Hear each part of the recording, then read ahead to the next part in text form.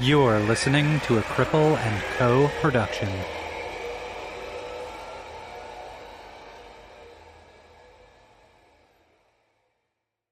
Well, hello there, Disability After Dark listeners, and welcome to the very first episode of this new little side project that I wanted to do on Disability After Dark called Popcorn and Powerchairs, where I simply sit with you folks and I watch a movie with you about disability and we talk about it. You've heard a version of this when I have done Great Flicks and Joysticks, but I wanted to do this more regularly and more properly and more as its own little series within a series. You know how I love doing that on this show. So every week that you don't hear a regular Disability After Dark episode, you will hear a Popcorn and Powerchairs because I love disability themed media and I love talking about it and I love dissecting it and thinking about it and reviewing it and doing all those things. So that is what this is, and I cannot wait to do this with you. So get comfy, cozy, cribbled, and get your popcorn ready, because we're about to do the first episode of Popcorn and Powerchairs, where we shine a spotlight, on disability film. Before we jump into the film that I want to review today, I also want to give a mention that this episode and the title of this series was not my own. I have to give homage and props to my late friend Anthony McAuliffe, who passed away about a year ago, he was the one that came up with this name. He was the one that really brought this name to life. So I can't say that I came up with it. He was the brilliant mind that did this show, or did this title of the show. So I want to thank him for coming up with it, and I use the name completely in his honor. But now, let's get started with Popcorn and Powerchairs. For this first go-round, I wanted to look at a very popular film that depicted somebody with a disability, a very famous person with disabilities, and I wanted to look at The Theory of Everything, starring Eddie Redmayne, who is playing the famed physicist Stephen Hawking. So, let's play the trailer, and then we'll give you some facts about the movie, and then we'll start the movie itself. Here we go.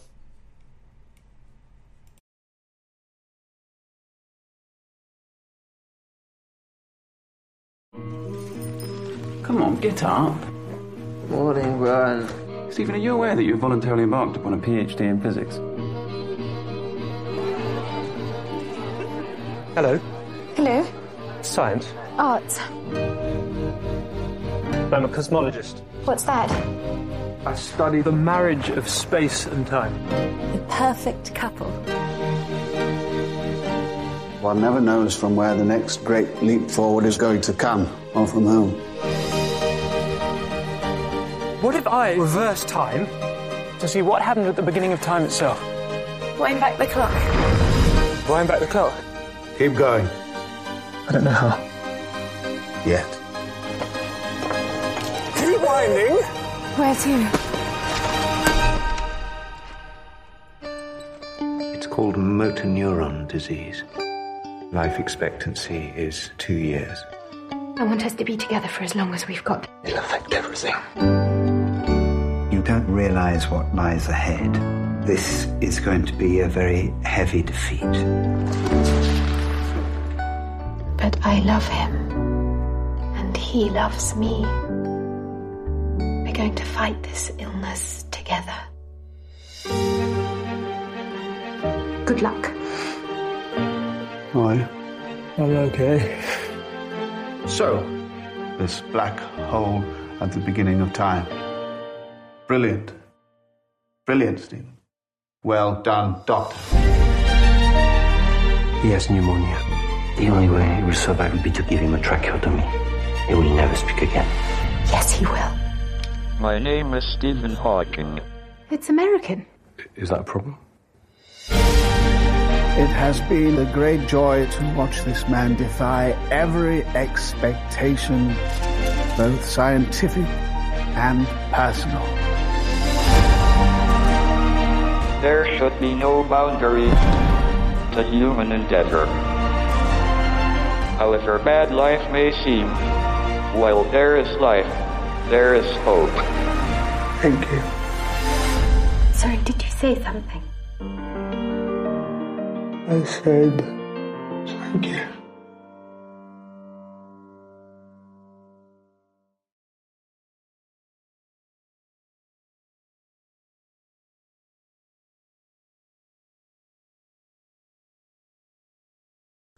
So, lights, camera, disability, let's crack on into it. The very first scene in the movie, the very thing you see when the movie starts, and if you're watching along, this is at like 1 second, you see a silhouette of a man in a wheelchair and his family walking down a corridor. You don't know who they are, you don't really know what's going on, but because you sort of already know the movie's about Stephen Hawking, you kind of know where this is where you're headed. But I love the very first shot is of somebody in a wheelchair, and the very first thing you see is a wheelchair. And as a disabled person using a power wheelchair, I have two feelings about this when I see this on film. I get excited because I finally see a representation of disability of myself a little bit, and I'm like, oh, how are they going to do this? And I kind of get excited to see where they'll go with it and how they'll work that through. But then I'm also so trepidatious because I'm like, oh fuck, how are they going to do this now? How are they going to minimize or destroy disability in this film for this audience? What are they going to say that's incorrect? And those are the feelings that I have whenever I see a disabled person on the screen. And I'm pretty sure that I have mentioned this before, because I definitely feel that way when I watch disabled film, and we've done it on other versions of this show, and I've definitely talked about it before. You're just so worried about where they're going to take disability tropes. What are they going to do to pander to an audience? And the minute you see disability as a disabled person on screen, that can be one of the two feelings you have. So we are immediately transported back to Cambridge, England in 1963 to see Stephen Hawking, played by Eddie Redmayne. And I have trepidations about Eddie Redmayne playing this character because he also played a trans woman in The Dutch Girl, and I feel like there's a problem with that. I don't love that happened. So should Eddie Redmayne really be playing a disabled person? No. Like, how many costumes of real people in real lives do you want to put on Eddie? Feels weird. Don't love it. But he played Stephen Hawking, and again I say to this, why can't they cast a disabled actor? Why? Please cast a disabled actor. I've said this before. If they can do CGI of disability, why can't they do CGI of ability levels? Why can't they have a wheelchair user look like they're walking? It can be done. Why can't we do that? Have a disabled actor in the role. That's what I think. Then we see Stephen flirting awkwardly with a girl at a party. Her name's Jane, and she gives him her number, and they kind of flirt a little bit more. And the next scene we see is Stephen in school prepping for a test with his chums, and one of his friends says, "Oh man, I think this test is going to hospitalize me."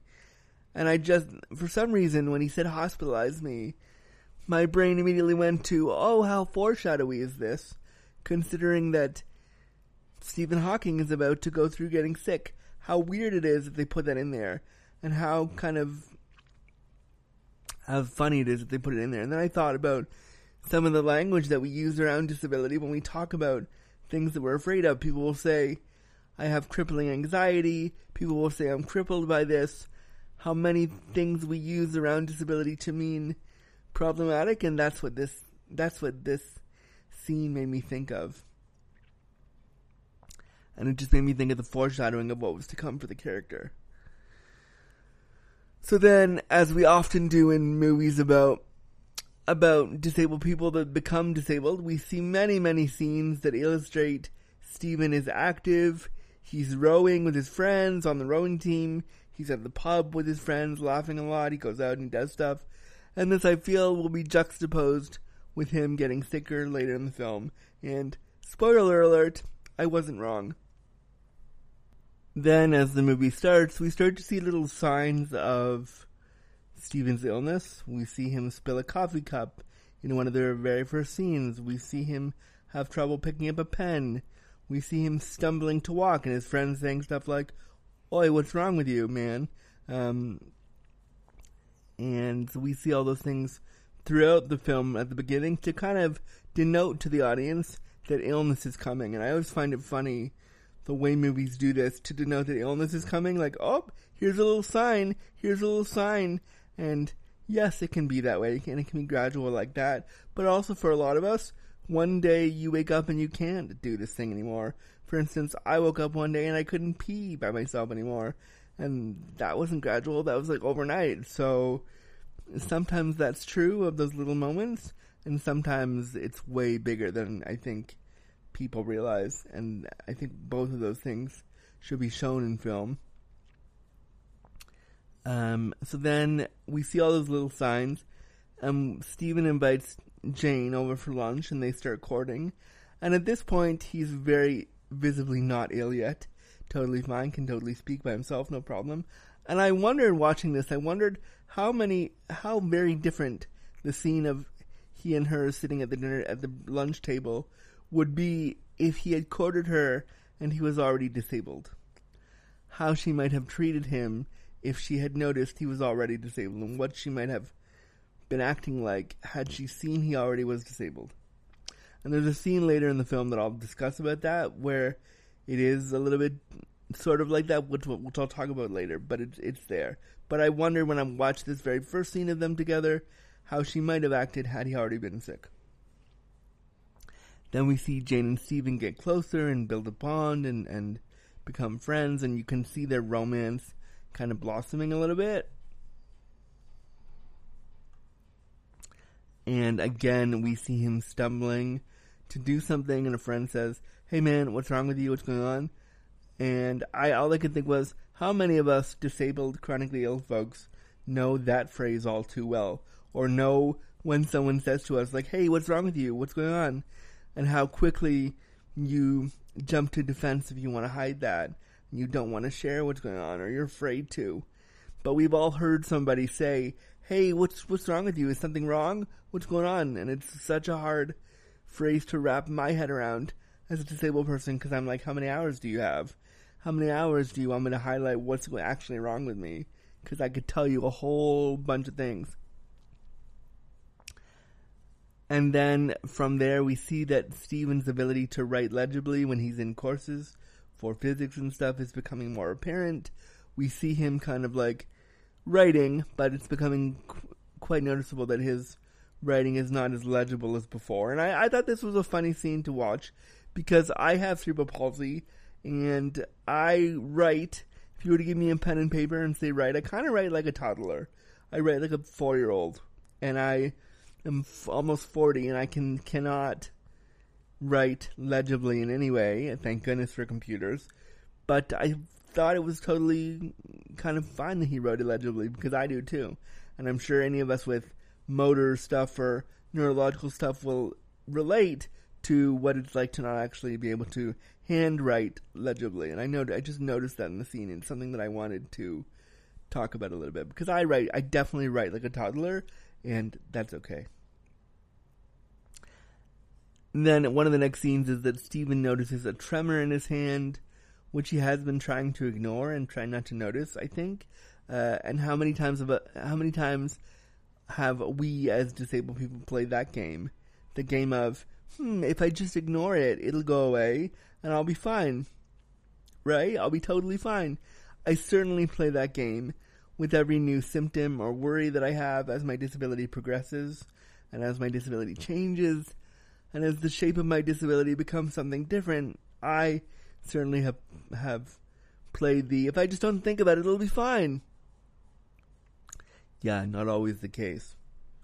But I think we've all been there, and we can all attest to feeling that way in one way or another.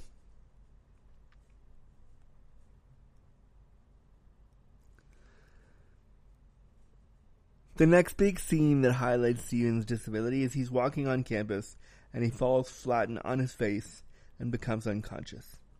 And it's a very, it's a very, like, set up scene. So he's walking, and all of a sudden he falls, and the music swells a little bit, and he can't hear things, and people are like, oh my goodness, we need to help him. And they're basically saying that this is the moment that the disability really, truly has struck him, and the audience is like, oh no, something is happening, oh no. And, you know, I think those scenes in these movies like that can be really jarring, and that's why people think that something big and dramatic has to happen all the time, but sometimes disability isn't like that. Then there's a very jarring scene of him being examined by the doctor, poked and prodded, very medicalized, super stark lighting in this scene. And for anybody who's dealt with medical stuff or medical trauma, this scene was hard to watch. And I can't imagine what it would be like for somebody with CP or LAS in the 40s, 50s, or 60s. I can't imagine without our modern technology, which already has a ton of problems for people with disabilities. I can't imagine how it would have been some generations ago to go in hospital and need support and have nothing really modernized to get that for you. It would probably be really scary to go in a hospital and have a motor neuron disease like Stephen Hawking in the 60s and the 70s and have to deal with that. It's probably really, really scary.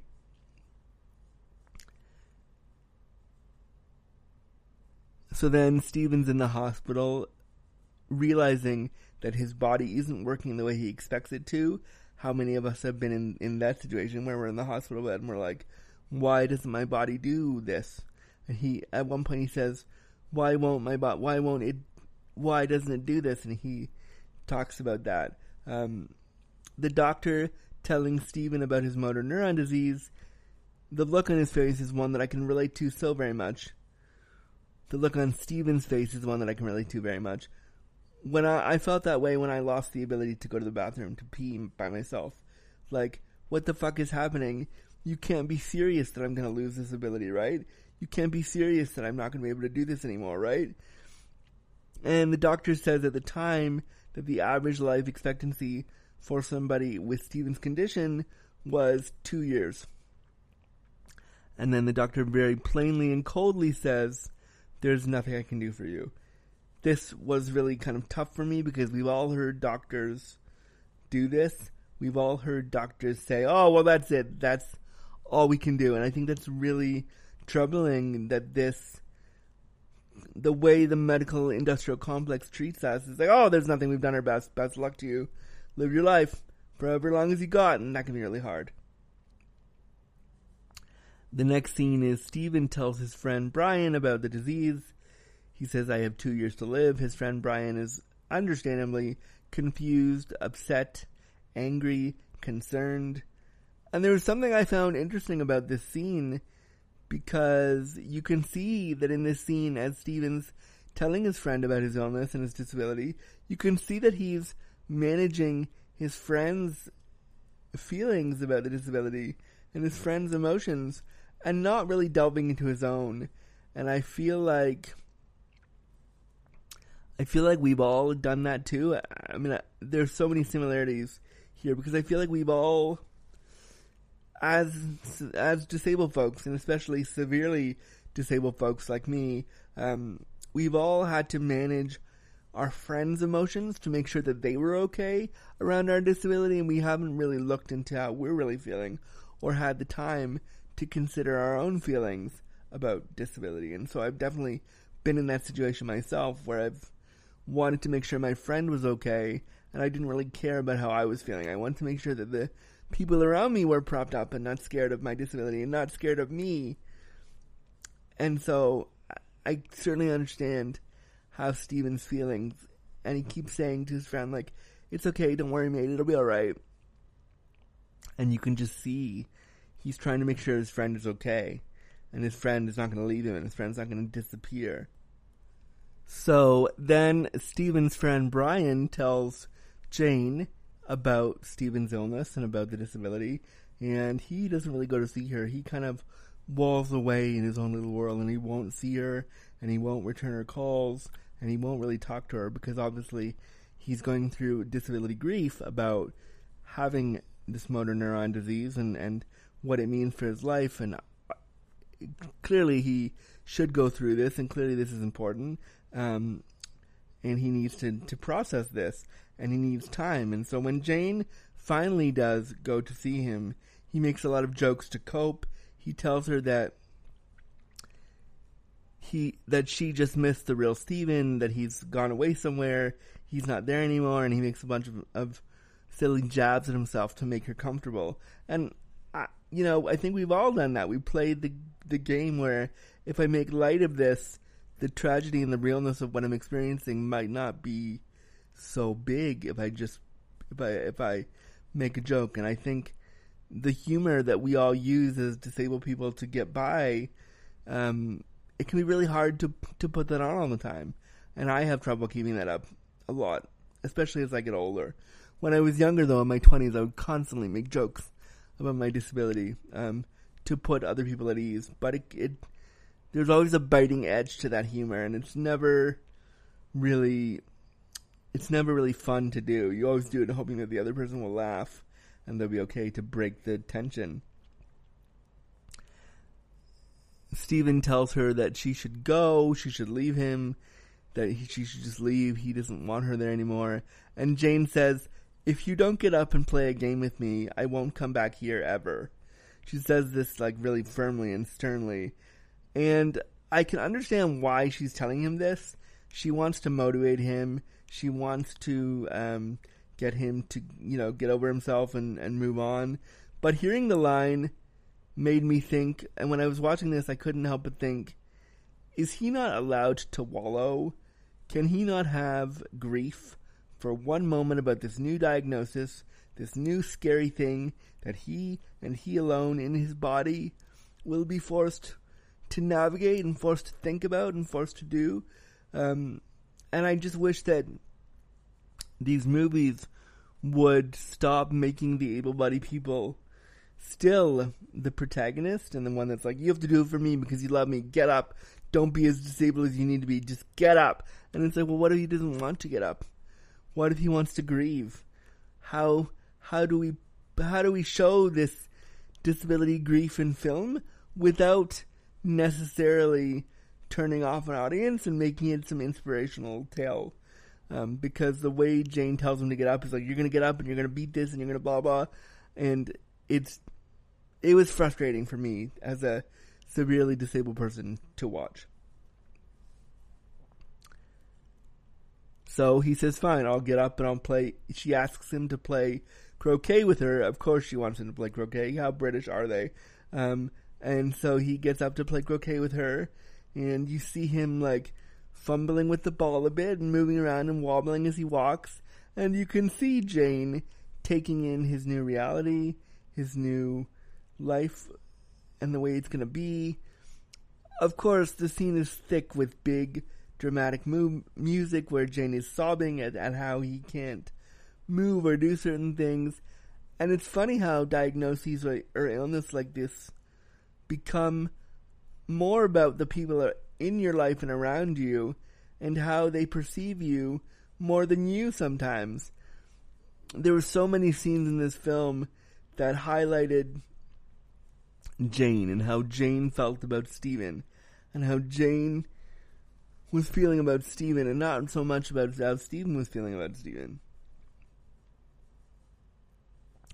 I have certainly felt that way about my neurologic bowel disorder that I have, which I thought was IBS, and I just discovered is neurologic bowel. Fun for me. Or not neurologic, I'm sorry, I'm saying neurogenic bowel. I have that now, fun for me. And so many people with CP do, fun for us. But I felt that way when it comes to those disabilities and how other people will perceive me in the world with what I have. And I think a lot of us feel that way with our disabilities sometimes. What is the outward version of this that we want to show other people, and what is the truth of it behind closed doors? So Stephen is angry and begs Jane to leave and says, please go. I only have 2 years to live and that's it. And then whatever else happens, happens. And he says to her, it will affect everything. You don't know what's coming. And you know what?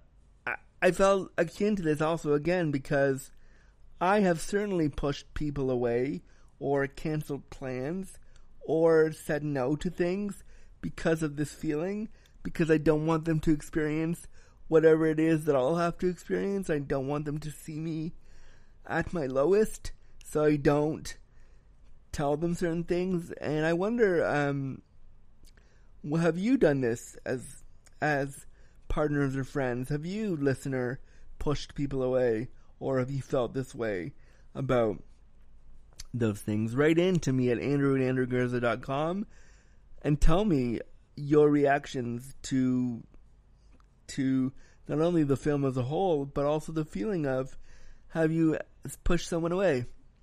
I'd love to hear from you. And then the next scene is Stephen's father is sitting with Jane, and he tries to dissuade Jane from seeing him. He warns her to be careful because Stephen's life will be hard and short because the weight of science says so. And as I was watching this scene, I was thinking, how many parents, thinking they were doing a good thing for their child, have told a potential non-disabled partner to leave their child alone because their child's disabled life is going to be too hard and you can't deal with that, so you should go live your life. I'm sure that so many parents of disabled children and disabled people have done this and have felt this way, and I kind of thought it was important that they put it in the film. And if your parents ever did this and ever told a potential partner to go away because of your disability and how hard it would be for them, I'd love to hear about that too. In this scene, though, in response to that, Jane tells Stephen's dad that she loves him and that they are going to fight the illness together. They're going to fight it together. They're going to do this together. And it always sounds weird to me, as somebody born with my disability, this urgency to fight. I don't really have an urgency to fight. I simply want to live in my disabled body, and I want to have disabled joy in my body, even when it is extremely unbearably hard for me to do so. And she was like, we're going to fight, we're going to get through this together. All the things you would say, but I don't know, and I think this is different for individuals who acquire their physical disability later in life. I think, we're taught to fight. But when you're born disabled, there really isn't this drive to continually fight because this is all you've ever known. Disability is all you've ever known. So why would you fight it? It's baked into who you are. At least that's how I feel. If you have a different opinion, do tell me. I'd love to hear. So then we flash forward a bunch of scenes to Jane and Stephen getting married. We see Stephen using a cane at the wedding, which I felt was particularly important because the imagery of somebody using a mobility aid and getting married is quite rare, and I think that it was so important to see that. Now, obviously, I know that in the UK, where this is based, now they have marriage laws around benefits, but I guess in the 60s and 70s, they didn't have this. So, good for you, Stephen. Get married. We see the birth of his kids and how they are settling into married life, and we see Jane taking on a role of a caretaker for him and really providing that care for him daily. We then go into a scene where we see that his disability progressed. He's using crutches now, and he sits with the academic board, and he is made a doctor. I thought that was really cool because it shows a disabled person in higher education doing great things, and I thought that was really a cool scene to have in there. When do we hear about disabled doctors, even PhD doctors? Never.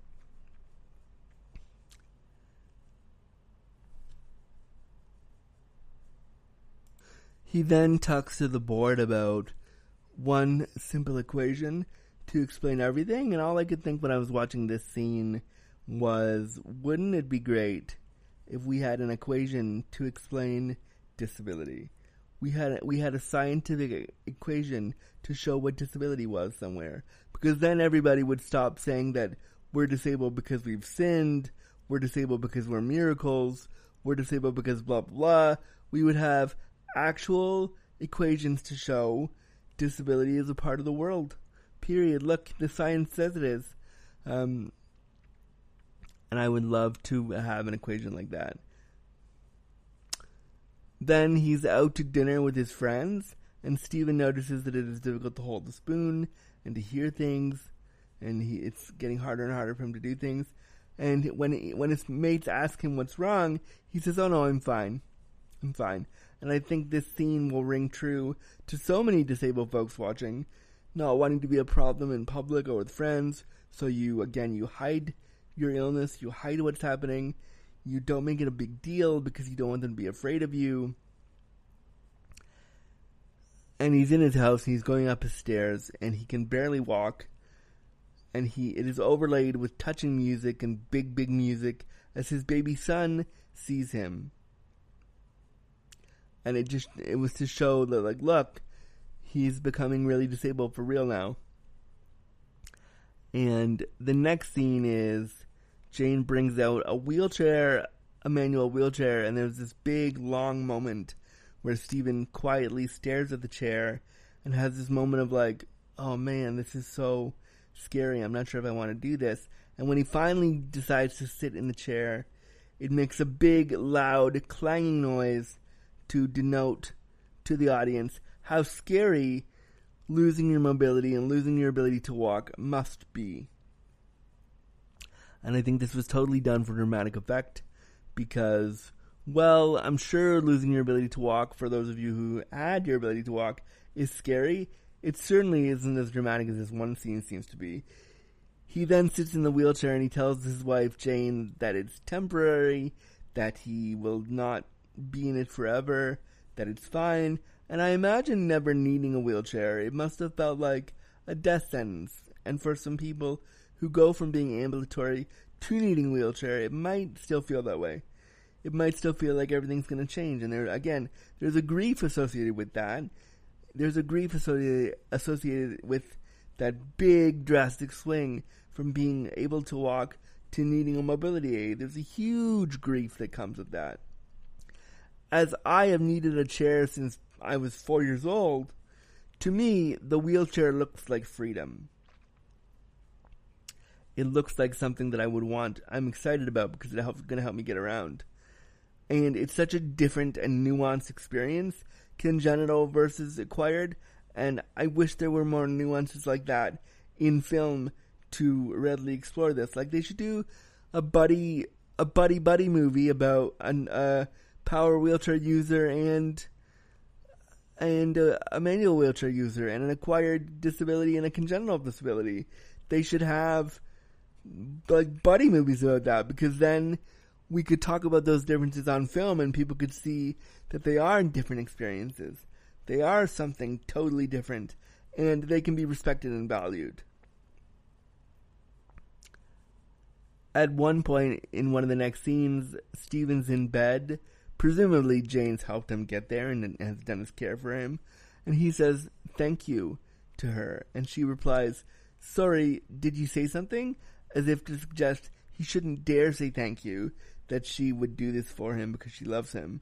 But I understand the reflex as a disabled person to say thank you, because you are thankful. You're really thankful that someone's helped put you to bed or wiped your ass or gotten you up or done something like that. You are so thankful and so grateful. You really are. And I am grateful every day for the help that I receive. But somewhere underneath all of that, you know and you feel that you are a burden to the caregiver. And you know that by saying thank you in some small way, some tiniest of ways, alleviates that... Oh, I burped. Sorry. It alleviates... No, I have the hiccups. Let's try again. you know that in some small way it alleviates the burden, the feeling of being a burden, if you just say thank you. It somehow, for a minute, makes you feel just a little better. And they're in bed, and there's a moment where they kiss, and you can tell they're going to have sex, and they cut away to another child being born. So you know that Stephen Hawking can have sex and can get off and can do all those things. And that's amazing. But I, as like a disabled critic and a disabled researcher, was like, I want to see this part on the film. I want to see how they would do this. And I would have wanted Stephen to talk about how he felt about sex and intimacy now that his body and his ability level was drastically changing. I think, as somebody whose body and disability level has drastically changed, that he would have a ton of feelings around that, especially during the time period of the 60s and 70s and the way masculinity was so coded back then and so like affirmed back then by your virility and your manliness and all these things. And I'm sure he went through that. And I wish that the movie would have touched on that more rather than just showing us, look, he has another kid. Cool. And then we see Stephen presenting his theories of physics and his theories of black holes and whatever it was. I can't remember exactly what it was. But his theories of, being a cool physicist to a room full of non-disabled lectury dudes. And man, did I have feelings about that. Presenting my ideas to able-bodied people is how I pay the bills, and talking about my disability and my life. I'm not as cool as Stephen Hawking talking about the relativity of time or any of that stuff, but I certainly have been the only disabled person in a room before talking about my experiences of being disabled, and that can be really hard when you are doing that to make a living, especially when you are marked as a wheelchair user, showing off your wares as a disabled person. That can be really hard to do and to present those workshops. And I do that, and I love doing that to pay the bills, but it can be really hard sometimes. Also, if you want me to come speak at your college or university or wherever it is over the next few months, I would love to work with you, and consider going to andrewgurza.com to hire me to speak to you about disability. TM, plug. Hire me. Thanks. So, then one of the professors calls Stephen the little one, while also praising his ideas. They're listening to his relativity of black holes and blah blah, and he goes, "Oh, the little one's got it. The little one understands." And I think all of us who are disabled and are watching this scene have felt this weird kind of condescension in those moments where they are praising us while simultaneously telling us that we're small or not as big or not as important, and that certainly felt like what was happening here. Then the next scene is he's hanging out with his mates downtown. They're going drinking and they're playing, and his friends are pushing him around in his wheelchair, and his best friend Brian says, "Hey, so like your motor mouth disease doesn't affect your ability to, And Stephen says, "What?" Obviously knowing where his friend's going to go. But he's like, "It doesn't affect your ability to, you and Jane can." And he goes, "No, mate, completely different systems. Don't worry, it's fine." He goes, "Oh, that's great, good." And then they keep going on and being friends, and that's it. And, how many times have I told my friends about my sex life and had to explain it that way and make a joke and just keep going? But I think those are the conversations that I love having, because it makes people think about sexuality and disability differently when you just talk about it quickly and off the cuff like it's nothing, and don't make it this big deal and don't make it this big thing necessarily. But I like that they put that in there, because those are the questions that people have and they never get it really answered. It's sort of beautiful watching Stephen and his friends in the movie, and his friends being willing to help him go upstairs and to carry him and to do all these things, because a lot of people would be wary to do that and would be wary to engage in a friendship with somebody like that because they're afraid. And so to see his friends just kind of take up the task, again, very rare, but I'm glad we saw it there because it shows other able-bodied people watching that if you want to be with a severely disabled person, you're going to have to provide some care. Then the next scene, we see Stephen and his kids surprise him and Jane, and they surprise him with an electric wheelchair. And I'm sure at the time this must have been an extraordinary thing to see, to witness. Back in the day, chairs like that, I'm sure it must have been so cool. But also another reminder that your disability is headed this way, and that was probably hard for him too. Then we see Jane having to do the day-to-day care for Stephen and the kids and manage all this, and that can be a lot to manage. And I think they make a point about how difficult it can be to take care of a disabled person and be the breadwinner and do all these things and blah, blah, blah. It can be really hard to manage, and I'm glad they showed it. And one of the things that Jane, the real Jane Hawking, said about... Yeah, and I was going to read this later, but I'll read it now because it's important. Jane Hawking said, "I'm sorry to say that none of these extensive travels with all the organizing, packing for a family with a severe disabled member, transporting them, driving them, as well as the usual day-to-day care, really appears in the theory of everything." And she said this back in 2018, so only about 5 or 6 years ago. And so they didn't do a great job, according to her, about depicting what it was to take care of somebody fully. And I think that movies need to really depict this way more than they do. At one point in the film, Stephen starts choking and he can't breathe and she has to help him, and Jane has to help him from, choking to death.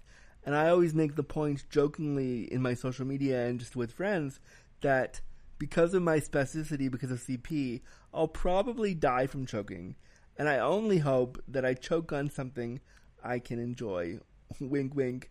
But truly and honestly, the idea of choking because of my disability terrifies me. I'm really scared of it. I'm really afraid to die from choking. And to see these things, to see a scene like this portraying a disabled character actually choking was really close to the bone for me, to be honest. Then Jane goes to choir and meets the choir teacher, who you can immediately tell they have a spark. He comes over to their house one night and helps Stephen and Jane's son learn piano, and you can see there's a flicker of flirtation from Jane to the piano teacher, and you can tell there's something there for sure. And then the next scene is Stephen says he understands if Jane needs help, if she needs somebody to help take care of him and the kids, he understands and he's okay. And you think that he's just saying she can hire somebody to help. But if you look at the undertones of this, I felt like there was so much undertone to this comment, almost as if he were suggesting that if Jane wanted to go find somebody else to be with, she could go.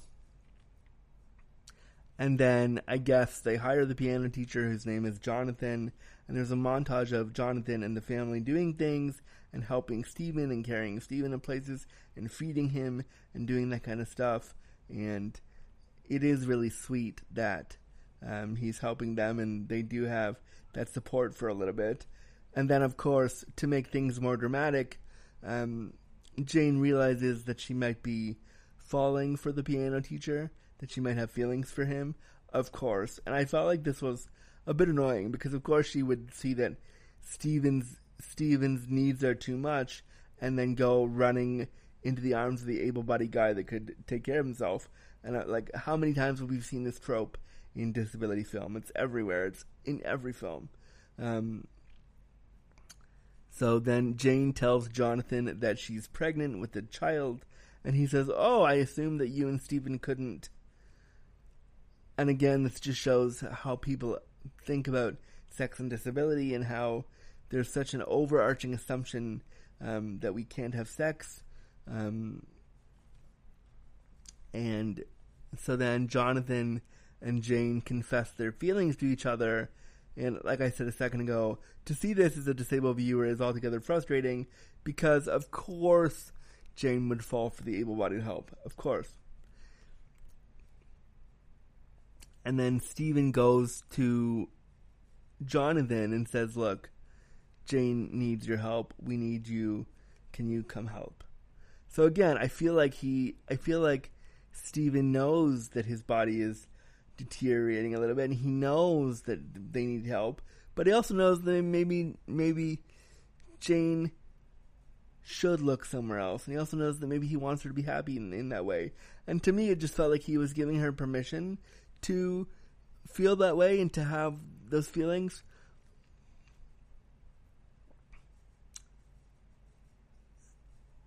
Then Stephen goes to the opera and is invited to some opera in France, and he's there with a care worker, he's there with students from his school, and he starts choking and coughing up blood.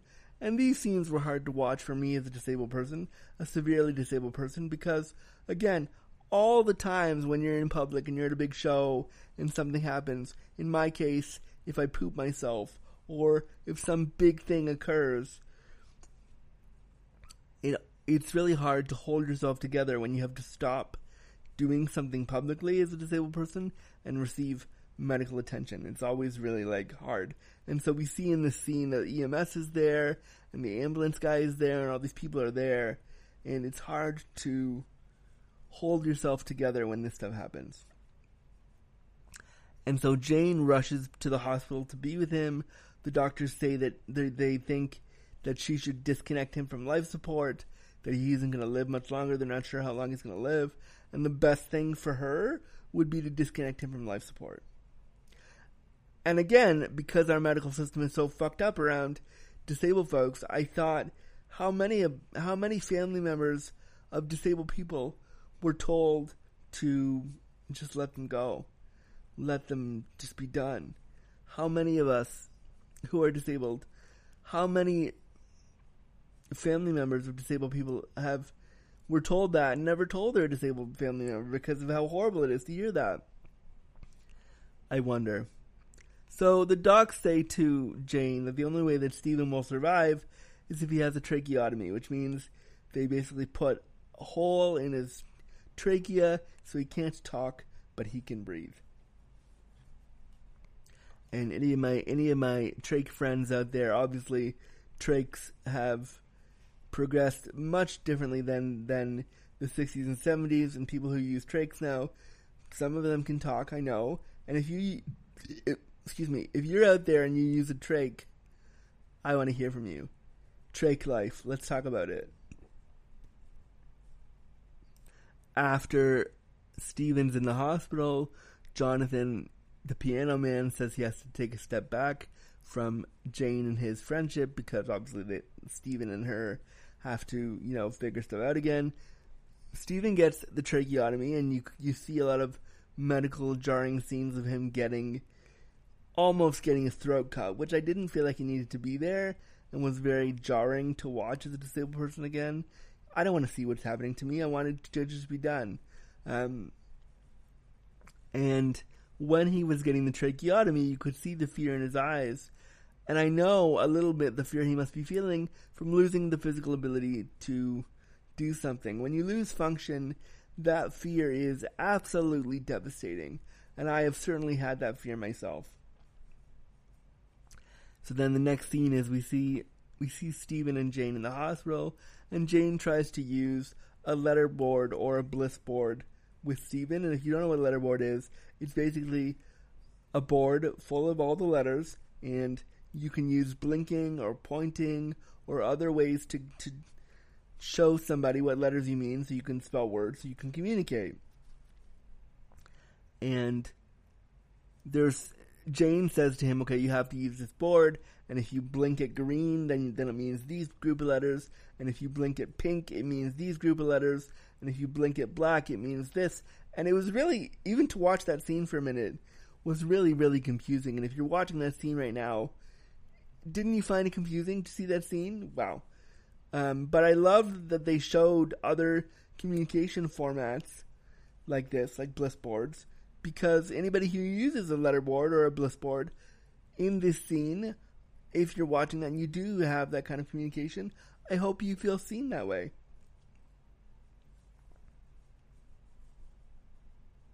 Stephen gets his robotic voice, his iconic robotic voice, and fun fact, I was reading about the movie, they didn't like the one they were using during production, so Stephen authorized and licensed his real voice as his real robotic voice as the one that they use in the film. So that's cool. It really is his voice.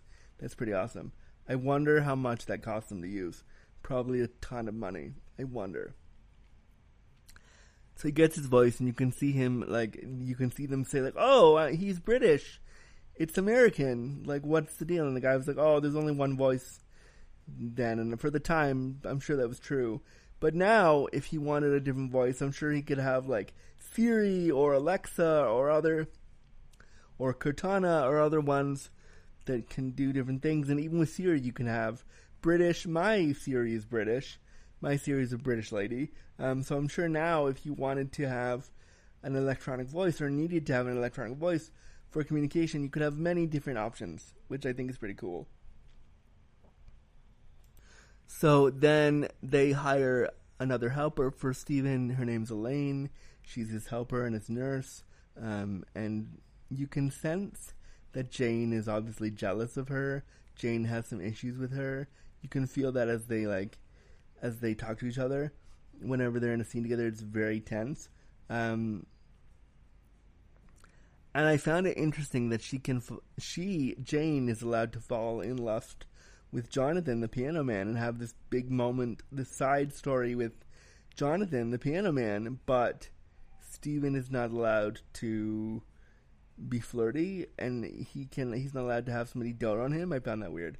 And then at one point, the next scene is Stephen and his aide Elaine are in the office, and she finds a Penthouse magazine, and she opens it for him, and she's like, oh, do you want this page? Do you want this page? And they show a bit of the saucy stuff inside, and you can see them flirting a little bit, and you can see them having a cute moment together, and that is immediately juxtaposed with the tension between Jane and Elaine throughout the whole last 20 minutes of the movie.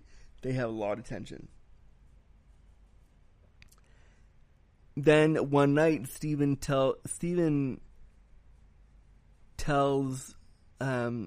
Jane that Elaine is going to travel with him to America because he's won some award, and you can tell that he has trepidation in telling her this because he doesn't want to disappoint her. He doesn't want her to feel less than, and I think that can be present when you have multiple people doing your care and taking care of you, regardless of whether or not there's a romantic or flirtatious element. When you have main people doing your care, and then you go to choose someone else, I always feel like I'm hurting them if I choose someone else. I'm making a big mistake if I choose someone else. And juggling those feelings can be really hard.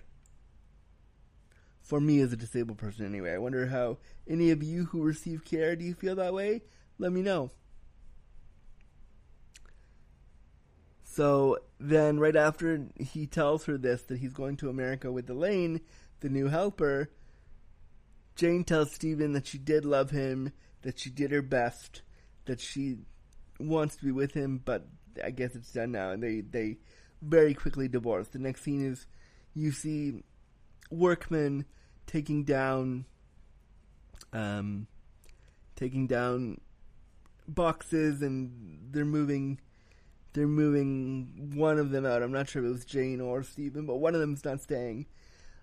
Ironically enough, this whole scene where it's like a loving goodbye was never the truth. the truth of the matter was it was a big drag-out fight, and they fought a lot about it. And according to Jane Hawking's book, Stephen Hawking was a bit of an asshole around it and wasn't very kind. So this dramatic license they took to make this sweet story, again, shows the ableism of, like, disabled people can be fucking assholes. And I think we need to show that sometimes. I kind of find it funny that in the film, and if you've watched up to this point, she says she's done her best, we're done. But what they failed to forget, because they want to make a movie that's going to win an Oscar, right? So they don't show him as a villainous character. They don't show him as somebody that has, not even a villain, but they don't show him, Stephen Hawking, as somebody who has flaws, who fucked up, who did the wrong thing, who was an asshole. And I think they need to show that more on film. I think we need to see that nuance more in depictions of disability, and they didn't do that here, because they made Jane out to be the villain, and everything I read about Jane after the fact was that Stephen was a fucking prick to her, and it sounds like she didn't deserve a lot of the stuff that he threw at her, which kind of makes him sound like a dickbag, to be honest. Then one of the last scenes is Stephen is at a lecture some years later. I think by that point it's like the 80s or something, and Stephen is at a lecture and he sees somebody drop their pen, and he imagines himself walking off stage, getting out of his wheelchair, and picking up a pen that falls on the floor. And I wonder how many of us, on the days when we have felt trapped by our mobility aid, because I know that we all want to think that our mobility aid is freeing, and I see this on social media all the time where people will say stuff like, oh, my disability aid is freeing me. Fuck, I've said it too multiple times because I know what the importance of that narrative is. But there are days where, to speak of the nuance, there are days where you just feel fucking trapped. And sometimes I really do feel trapped in my body, in my wheelchair, in my disability, and I have envisioned what it would be like to get up and literally touch grass. And so I think this scene was important because all of us have been there, but I think dramaturgically and from an audience perspective, this scene could be damaging because it underlies the assumption that all of us want to be walking all the time. All of us with severe disabilities want to be walking all the time, and that's not always true. And I think from an uneducated audience around disability, that creates a problem. So then Stephen and Jane go to meet the Queen so he can talk about getting a knighthood, which he declines. Why would you decline a knighthood? That's so cool. I would not decline a knighthood. I would take the knighthood. Definitely. And then the movie ends with a montage of all his moments through time, and that's it. And it's about 2 hours and 3 minutes, and that's it. And that's the movie. I think that I have feelings about the way it was done. I didn't love it. I didn't hate it. But if I was to rate it, if I was to give it a Popcorn and Powerchairs rating I would say I'm going to give it 3.5 Powerchairs out of 5. That's my rating for the show.